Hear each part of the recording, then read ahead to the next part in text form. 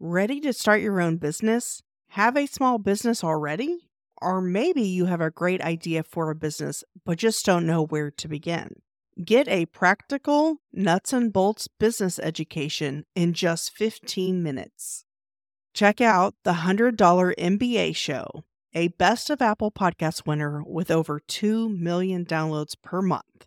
It's where business school dropout and successful independent entrepreneur Omar Zenhom shares real-world lessons on starting, growing, and scaling your own business. On the $100 MBA Show, Omar shares what he's learned over years of entrepreneurship, including building his own SaaS company from the ground up with zero outside funding. From book reviews to special guests to listener Q&A and more, the $100 MBA Show offers lessons you can put to use right away. Whether you're an established entrepreneur, a side hustler, or just someone with a business idea. Subscribe to the $100 MBA Show on your favorite podcast app right now. That's $100 MBA Show on your podcast app or 100mba.net. Welcome to the Frugalpreneur Podcast. I am your host, Sarah St. John, and my guest today is an expert in podcasting, personal branding, and AI. He is a speaker and the author of the new book, Under the Red Hat. Welcome to the show, Red Hat Larry Roberts. What's happening, man? Thanks for having me this morning. I'm so excited to have you. We've been talking about doing this for forever, but I think the timing has worked out because you just came out with a book, which I do want to touch on in a little bit. But so I know the story about how the Red Hat came to be, but I would love it if you shared it with my audience as well. Yeah, cool, man. Like you've emphasized, that's what I'm known for is the red hat. You'll never, ever really see me with the red hat, and we'll talk more about that as to why. But it all came about a couple of years ago. I was doing a talk at the Amalie Arena in Tampa, Florida, and I came off stage, and a good friend of mine, Alex Sanfilippo, who owns Podmatch, whenever each of us do a talk, we tend to give each other a hard time after the fact, just kind of rib each other and joke around a little bit. And this particular talk, I had worn a hat that was a Supreme hat. And if you're not familiar with Supreme, it's a lifestyle brand. Everything that they have, it's red. And then in big, bold white letters, it just says Supreme across it. So when I came off stage, Alex, we went through the regular thing. And he goes, but seriously, dude, why are you wearing that Supreme hat? And I was like, well, dude, I'm kind of old and I'm trying to relate to a younger audience. I thought if I wore the Supreme hat, I'd be kind of cool. And he goes, okay, I dig that and understand that. He goes, but why are you wearing their merch? He goes, are they sponsoring you? I said, bro, I'm a middle-aged white male. Supreme don't even want me wearing their stuff, much less sponsoring me. So he goes, well, if you're not making any money from wearing it, why put it on stage? He goes, you need to be wearing your own merch on stage. You need to wear your own brand when you're out in public. And man, that just made so much sense to me that as soon as that conference was over, I flew back home. I took that pretty high dollar Supreme hat. They love themselves some Supreme. And I tossed it to the side and I jumped on Amazon and I bought at the time they were like $6. I bought a $6 unbranded, just like the hat that I'm wearing right now, and started wearing that. And man, it was insane how much of an impact it had almost immediately. People started recognizing me as the red hat guy. People started recognizing me as the podcast guy that wears the red hat. And even today, a lot of people still don't know my name, but when they go, oh, he's the guy with the red hat, they go, oh, that dude. Yeah, I've talked to that guy. So here we are just a little over 2 years later. And now the red hat has become everything that I do. My company is Red Hat Media. As you mentioned, I just wrote the book Under the Red Hat, Strategies to Stand Out in a Crowded Marketplace. And it's all about leveraging a personal brand and everything that's underneath that. So there tends to be some confusion around, the red hat, that's your brand, but what does it mean? Well, that's the problem with a lot of people in their personal brands is they establish an identifier, but nobody knows what the heck that means. And that's why I called my book Under the Red Hat, because the personal brand, it's the service that I provide and the way that I provide it. So that's the whole purpose of the book. And that's the story of where the red hat came from. Yeah, I love that. And Alex Sanfilippo, he's a mutual friend. And have you given him any kind of commission or since it was his idea to go with just the red hat and now that's like become a whole thing? It's like, does he ever joke? I haven't given him a monetary commission, but I'm sure he's gained some clients over the years because of it. Because I never tell the story without mentioning Alex and Podmatch. So he definitely gets attribution, and he gets all the credit in the world for being the one that brought it to my attention that the red hat was very effective. But why have a red hat with somebody else's brand? So, Yeah. Yeah, exactly. So you just wrote a book, which I have here. Oh, yeah. that's it. Thank you so much. I was hoping to have gotten through it all before the interview, but I'm on chapter 6. So, Okay, close um, enough. There's only 12. You're halfway there. yeah, halfway there. Well, isn't that a song? We're halfway there. Yes, Living on a Prayer by Bon Jovi. Yeah. Yes. I don't know if you're Turns- old enough to know that song, so props there. So Yeah, yeah. Well, my ex-husband, he listened to classic rock and like stuff from the 60s, 70s. please, no. So let's just back that. Please don't refer to Bon Jovi as a classic rock. Oh, Please. I well, was feeling good about myself, but now when you're calling Bon Jovi classic rock, I'm gonna need more beard dye. well, I mean, I don't know if it fits in that category, but okay. Oh, I'm sure it is now, man. You know what was that? It probably came out. I'm gonna guess it was '88. It was probably about the year. So from our perspective now, sure, it's probably considered. Ooh, it just hurts to even say it. It's probably considered classic rock. Yeah. And I think I'm actually tearing up a little bit, honestly. Because when I think classic rock, I think Led Zeppelin. You know, Right. I think Three Dog Night. I think all those cats back in the 60s and 70s. You know, I think Pink Floyd. That's classic rock for, I guess, my generation. We're older than we think we are. So one of the things you talk about in your book is about creating a brand statement. Can you give us what that even means, first of all, and what kind of goes into crafting? Yeah, it comes down to kind of what I was saying a minute ago, in that everything under the red hat is the statement that my brand is making. It's the message that I'm trying to deliver through my brand. It's the brand value, your USP, your unique selling proposition. You know, what is the statement that you're trying to make? What are your goals? What are your visions? Where are you trying to take this brand? And in doing that, how do you leverage that particular brand or that mission or that vision? How do you leverage that in the service of your client? Mm-hmm. Yeah, because I know like you had a few different brands before Red Hat Media. Yeah. And they just never clicked, I guess, or popped off or whatever the cool kids are saying these days. But now it's like Red Hat everywhere. So when someone is trying to figure out how to brand themselves or how they could be recognized in public, do you recommend it shouldn't always be maybe a clothing item of some sort? Sometimes I either wear like the two-tone blazers or like, well, now I start to wear these bomber jackets or whatever they're called. But Yeah. do you recommend having some sort of outward appearance? Well, I think you need to wear your merch. I think you need to wear your brand, most definitely. Does it need to be a hat or does it need to be a blazer? Does it need to be a clothing item? Doesn't necessarily need to be that by any stretch of the imagination, but it needs to be authentic. It needs to be a representation of you. And I think that's what made the red hat so easy for me because I've worn hats all my life. I hate not wearing a hat. Even when I had glorious, luscious locks, I still put on a hat over those luscious locks. So the hat thing was just me. And so it was very easy to go from just rocking that Supreme hat in an attempt to be cool to putting on a different hat and still wearing it the exact same way. Still has to be a flat bill hat, still has to be tilted about 5 degrees to the left. So it can't be straight on for me because this is how I wear my hats. This is how I've always worn my hat. So it came very, very naturally to me. Now, I will counter that real quick because, well, red's not even really my favorite color. It just happened to be the color of the Supreme hat. I'm a blue kind of guy. You know, if I was to choose, I would be the blue hat guy. But for some reason, it just doesn't have the same flow as the red hat. I don't know why. But again, at the same time, the Supreme hat, and that was something else that Alex said that I kind of left out of the story there because he goes, man, I love the fact that it's a red hat because I'm 6'3", I'm about 240, so I'm tall, I'm loud, and I already kind of stand out in a crowd. But when I have this red hat on my head, it's like a beacon. It's like a lighthouse, right? So people can really pick it out in a crowd and it really just pops off. So that was really how I ended up wearing red. It was purely by accident. But overall, the concept was super, super natural. You know, I don't hate red. I don't look at it and go, oh gosh, I dread putting on this red. No, I mean, red's fine. It's just not my personal favorite jam. But that's what we have to stick with is that authenticity.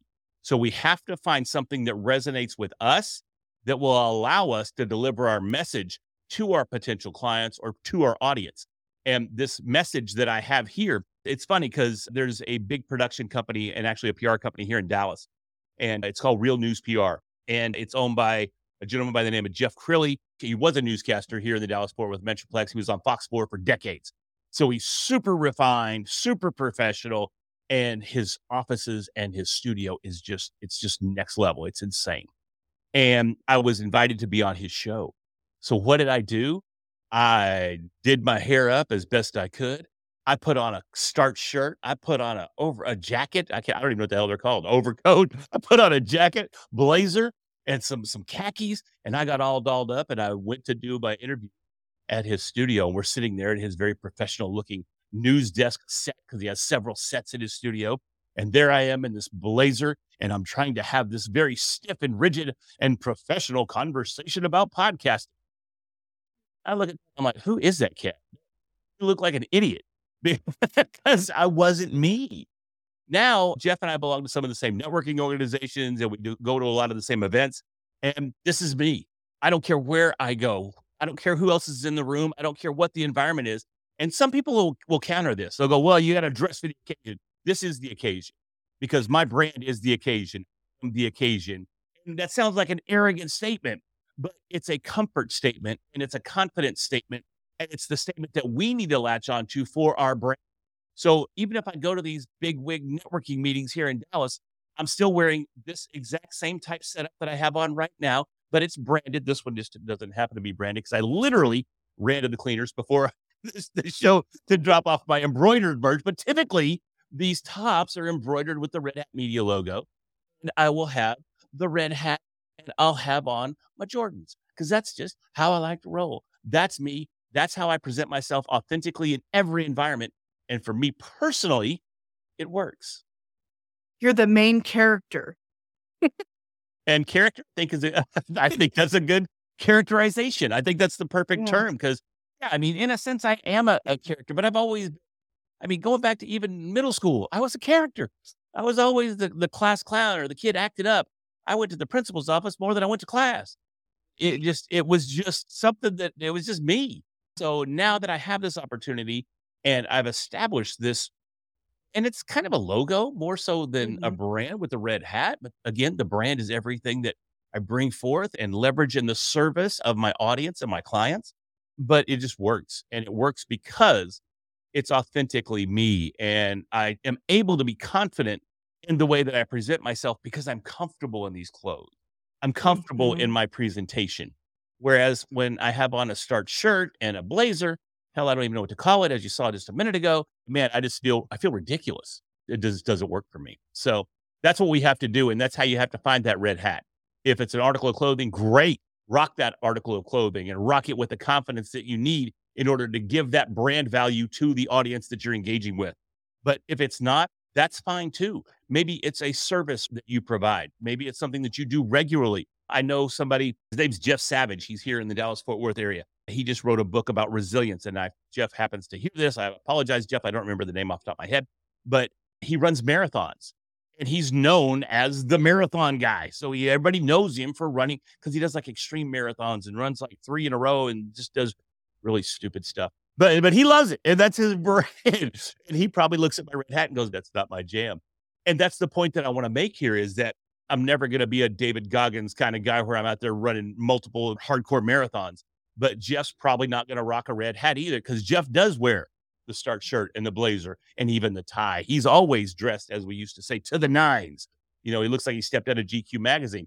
That's his brand. That's his vibe. And he's known for running the marathons. That's what he's known for. So it doesn't have to be an article of clothing, but it's something that people know you for, and that's your brand.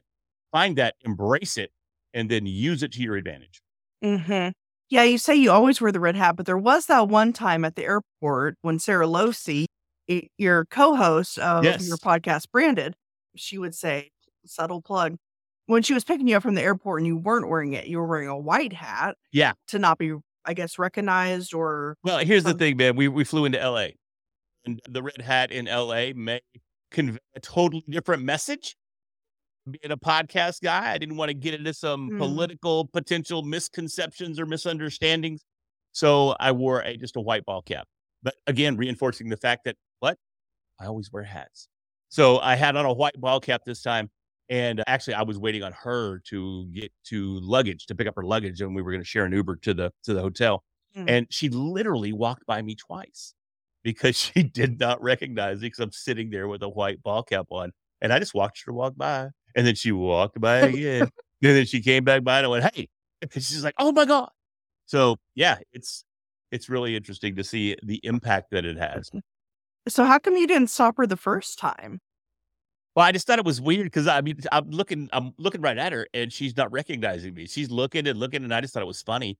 And I Mm. wanted to see if she would see me. Cause again, the red hat, literally over the last probably 2 weeks, maybe at the most, I've had multiple people have conversations with me and where they were talking to other people in the podcast industry and they would ask them, "Do you know Larry Roberts?" And they'd be like, "No, I don't know who that cat is." And they're like, "Well, he's the guy that wears the red hat." And they're like, "Oh yeah, oh I know that dude. Yeah, I've talked to him. I've seen him here. I've seen him there. Yeah, that dude." So it just reinforces that they may not know my name, but they know me because of the red hat. Yeah, her not recognizing you is kind of like a case study maybe, or n Oh yeah. I don't know if that's the right word, but kind of an example of how important it is for your brand. So, your book, now I know you are doing some sessions coming up about writing a book with the help of AI Yeah. in like a week's time. Can you explain that process? Because I imagine a lot of people wonder, and I think you kind of touched on this at some point. I don't know if it was in the book or somewhere else, but about how there's a lot of confusion as to whether or not you can publish a book under with AI and it be like not copyrighted or whatever. So what Right. yeah, can you tell us that process? Yeah, sure. What happened was that got me even started and inspired to write the book was I flew out to San Diego to do a talk for Entrepreneurs Organization. And I was going out there to talk about generative AI using tools like ChatGPT and Midjourney and some other tools to create content and how we could leverage that content in our businesses. And the talk went extremely well. I think I was on stage for hour and 15 minutes, just answering questions and engaging with the audience. And it was just really cool. And after the talk, there was a happy hour. And I was mingling with all the guests and all this. And they would come up and they go, "Dude, great talk. Thank you. Love to buy your book." And I'm just standing there because, well, You're like, "What book?" yeah, I didn't have a book. So I'm like, oh my gosh, I really got exposed. And this was just like last late August, early September. I don't remember exactly what the date was, but it wasn't too long ago, just a couple months ago. And so I got back home and I was like, man, I can never be exposed like that again. I have to have a book when I show up to these events. So I thought, well, I'm the AI guy. Let's see what AI can do. And I started playing with it and started working with ChatGPT. And I've gotten to where ChatGPT sounds a whole lot like me because there's certain things you can do using custom instructions and a variety of prompts to really get ChatGPT to resonate in your own voice. And I had done that. And with that, I decided that I wanted to write the book Under the Red Hat because I wanted to talk about branding, but I also wanted to do it as an exercise in demonstrating the power of AI. So, with a few prompts, I finally got to where I had me a nice outline for the book. I had 12 chapters that were outlined. And from that point, I just needed to build out the content a little bit. So, within about 4 to 6 hours, I had the vast majority of the book written. And then I went back in chapter by chapter and my own little anecdotes and my own words and my own stories because while ChatGPT is amazing, doesn't really understand context. It doesn't have any human emotion or feeling. So we have to go back in and tweak and change things just a little bit, right? So I did that. So in about a day and a half, after I got everything, all the kinks worked out, in about a day and a half, I had the whole book. It was essentially done.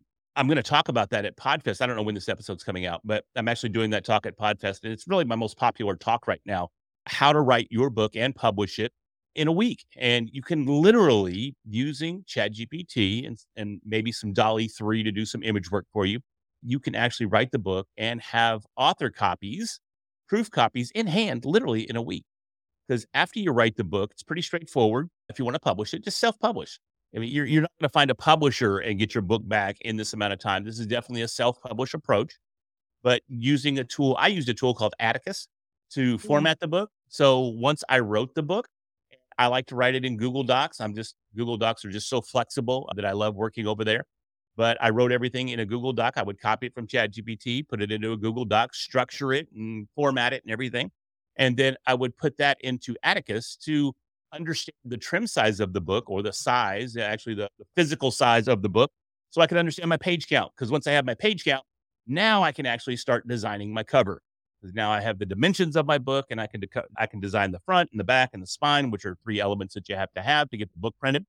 And you can do that using Dolly 3 right there within ChatGPT, or you could do it in Canva, or you can do it in Photoshop. I mean, there's all sorts of places that you can do it. And you can actually get the template directly from KDP, so which is Amazon's publishing network. So if you go to kdp.amazon.com, you can find a template there. You put in the dimensions of your book, the page number of your book, and it will draw a customized template that you can then use those dimensions to design your cover. So slap your cover together in whatever platform you're the most comfortable with. Now you've got a book, you got a cover. All you gotta do is publish it, upload it to KDP. They look at it. Now here's the kicker, because you were talking about AI. They ask, did you use AI to help you in any way? Did you use AI to design your cover? All you gotta do is say yes. That's it. It's super simple. Mm. They ask, and now they do ask, did you use it for content creation? Did you use it for image generation? Did you use it with considerable edits, or you just printing directly from AI application? And considering that I did make considerable edits, considering considerable, I don't know if we should say those two words back to back, but I did make considerable edits to the output from ChatGPT, again, with my own stories and my own anecdotes and takes on things. So I said that, yes, I used AI. I had considerable edits, and I uploaded it. And within, I don't know, 48 hours, it was approved. And next thing you know, it's published. So uh, I think a lot of people, and I've actually talked to some publishers, because I'm in the process of trying to collaborate with a couple of publishers in using this methodology for clients that really want a book really, really quick. And it's a service that I already provide, but I felt like if I got with some publishers, it might be an opportunity for some growth for both parties. So, but they're a little more resistant than I am to publishing with AI, because they were telling me that books aren't getting published. And well, I'm here to tell you that they are. I mean, you have a copy in your hand, and I have a Yeah. copy in my hand, and I have a whole box of them on the floor. So, oh, I think it really just boils down to, you have to be honest. You have to disclose it. But at the same time, people still are going to go, Larry, did you really write it, or did you just output something from ChatGPT? And in order to counter that, I made sure that if you open the book right here, I think it's the second page even, right after the dedication, I've got a multi-page disclaimer in the book that tells you, hey, this was written with AI, and here's why. So I did it for a couple of different reasons. One, I needed a book and I needed it quick. But two, I wanted to demonstrate the power of AI and what you could do and how quickly you could do it. And to demonstrate that not only could you do it to write a book, but you could do it to continue to build your personal brand. I use it for writing content calendars for my clients. I mean, you can use ChatGPT or Claude, which I love Claude as well, to put together an entire content calendar for a month. And then all you have to do is put it out. It's super, super straightforward and super simple. So using these types of tools, man, it just streamlines our process and allows people to act like they have a whole production staff in the same amount of time. So, as entrepreneurs, and Sarah, I know you could relate to this. We struggle sometimes finding the time to do everything that we need to do to get our message and our brand out there, because there's so much.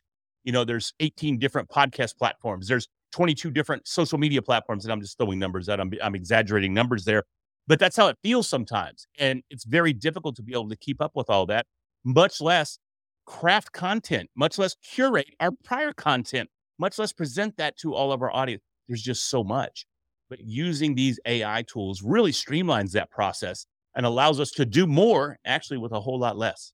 Yeah. So are you required to put a disclaimer in if you use AI? Okay. That's just No, something you that's chose just to. something that I chose to do, because again, I'm not trying to pull the wool over anybody's eyes. I don't want them to think that I'm putting my book out there like I'm the next big time author. I'm not Seth Rogen. Who is it? Seth Godin. There we go. Seth Godin, Seth Rogen. I think those are two entirely different people.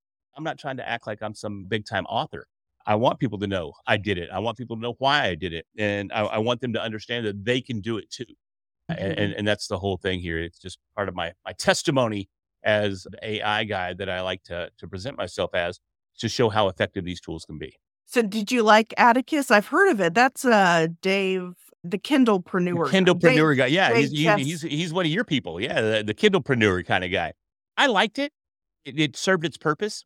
I had written a book before. I wrote a podcasting book about 5 years ago, and I used Scrivener for that particular book.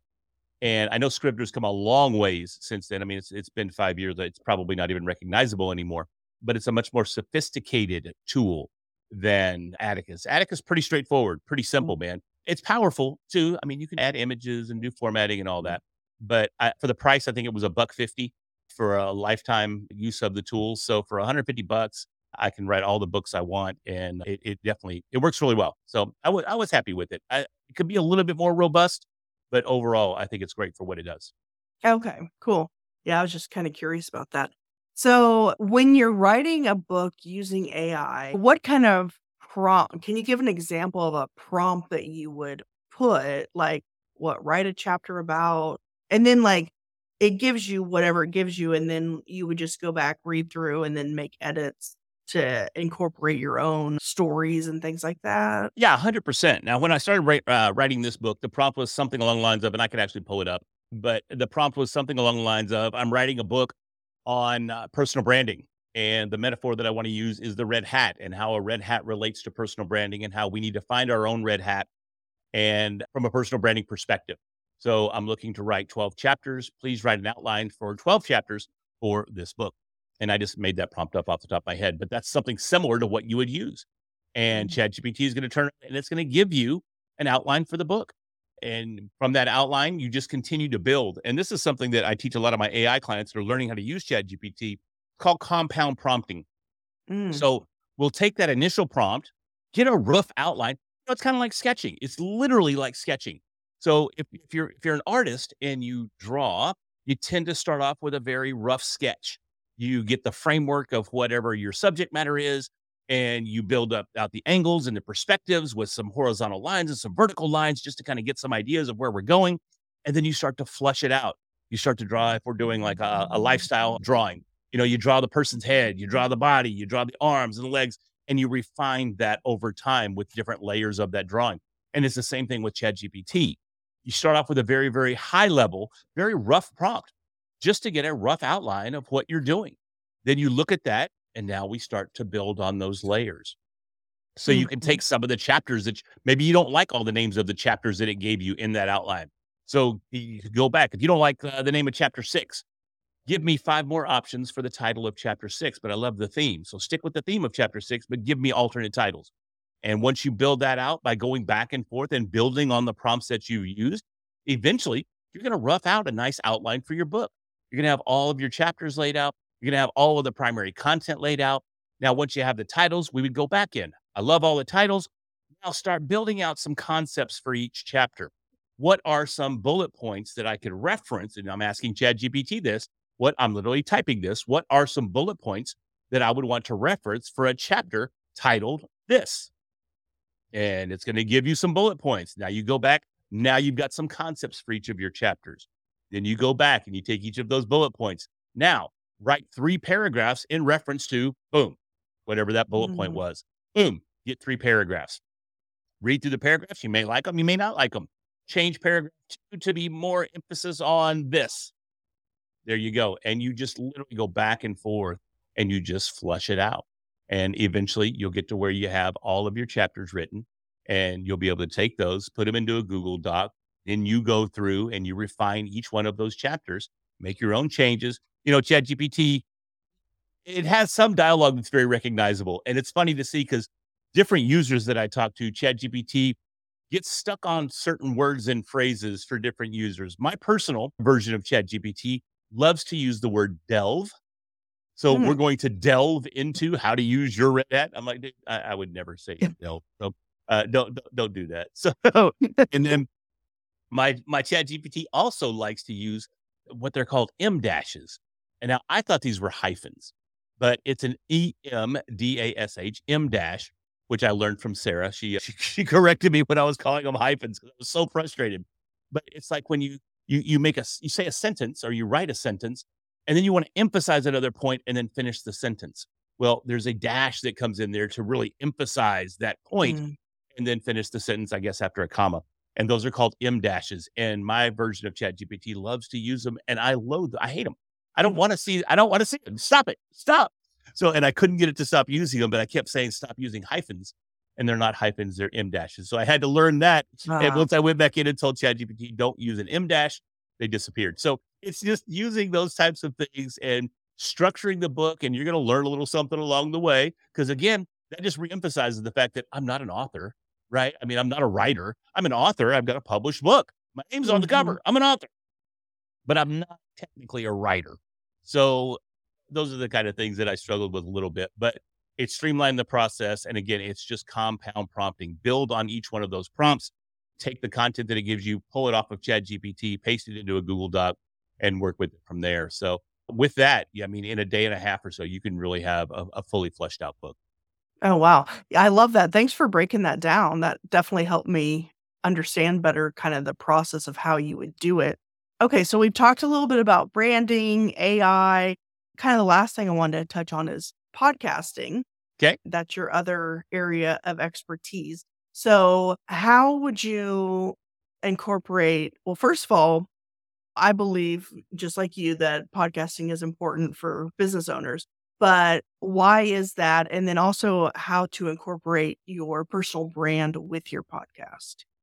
Yeah, those are both great questions. Podcasting is absolutely critical, especially today, because it's an opportunity for you to establish yourself as an expert in your space, regardless of what that space is. It doesn't matter. There's podcasts literally on every subject out there. So if you're a business owner and you're looking to establish, if nothing else, just some street cred, just some credibility of you and your expertise in your market. It also allows you to find customers that you typically wouldn't find any other way. The public is takes a lot of confidence in the recommendations that they get from podcast hosts these days. I don't remember what the exact figure is, but I think out of the survey, like 67% of podcast listeners trust the host's recommendations on brands and products. So, with that level of trust in your listener base, I mean, you have the opportunity to create a relationship with someone that you just wouldn't have any other way. You get that credibility factor, you get that additional exposure factor. And we live in a creator economy now. We live in the time of we're just all fighting for attention. And you need to leverage every platform that you can to get that attention. I think Gary Vee says it best when he talks about we're in the business of day trading attention. That's what we're doing. We're creating in an effort to get attention. And traditional media doesn't necessarily work quite as well as it did. TV is essentially dead. Radio's dying, if not already dead. We just saw Odyssey. They just filed for bankruptcy there as well, because they're basically CBS radio. So traditional outlets of media, they're a thing of the past. I mean, it's like classic rock, right? So there's a little callback for you. But so we have to take advantage of all these opportunities we have to get our brand out there. And a podcast is one of the best ways to do it. People are consuming content and creator content more so than they ever have. And it's just an opportunity, once again, for you to get out there and get in front of some eyes and get into the ears of some new people. Yeah, I think podcasting has been, well, it's funny because I got into it, I wouldn't say on accident. It was obviously on purpose, but it wasn't supposed to be a long-term play that it was, because it was just supposed to because I was writing the book, Frugalpreneur. It was supposed to help kind of promote the book, but then the podcast kind of became it. But yeah, I just love it so much. Well, I appreciate your time today. I think we've talked about so many different things, all your areas of expertise, and looking forward to seeing you at Podfest. And oh wow, it's less than 2 weeks away. Yeah, it's quick. We're going to be there. Man, it's coming on fast. And I don't know that we'll be ready in time, but we're working on it. Are you bringing copies of your book, I would imagine? Of course, yes. You'll be able Yeah. to find me there at Podfest. I'm sponsoring 2 tracks. Red Hat Oh, Media will be sponsoring the AI track and one other. I'm not sure what the other track is off the top of my head, but I did get 2 tracks there. So I'll be running the AI track.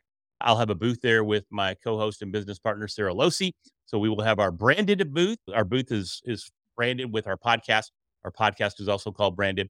I'll also be speaking the session that I'm talking about, once again, how to write your book in a week using AI.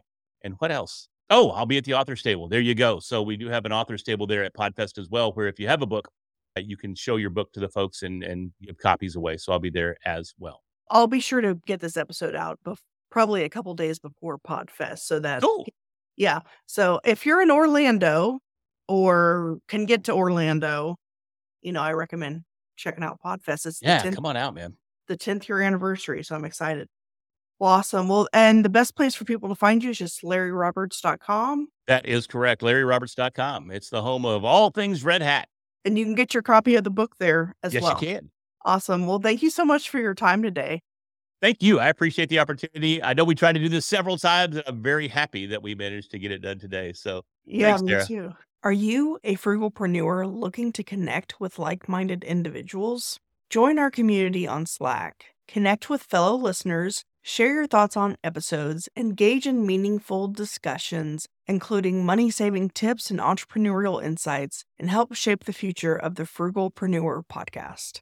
Plus, you can submit your questions in written or audio form to be featured on the show. Let's build a supportive space together. Join us now at frugal.show/Slack. See you on the inside.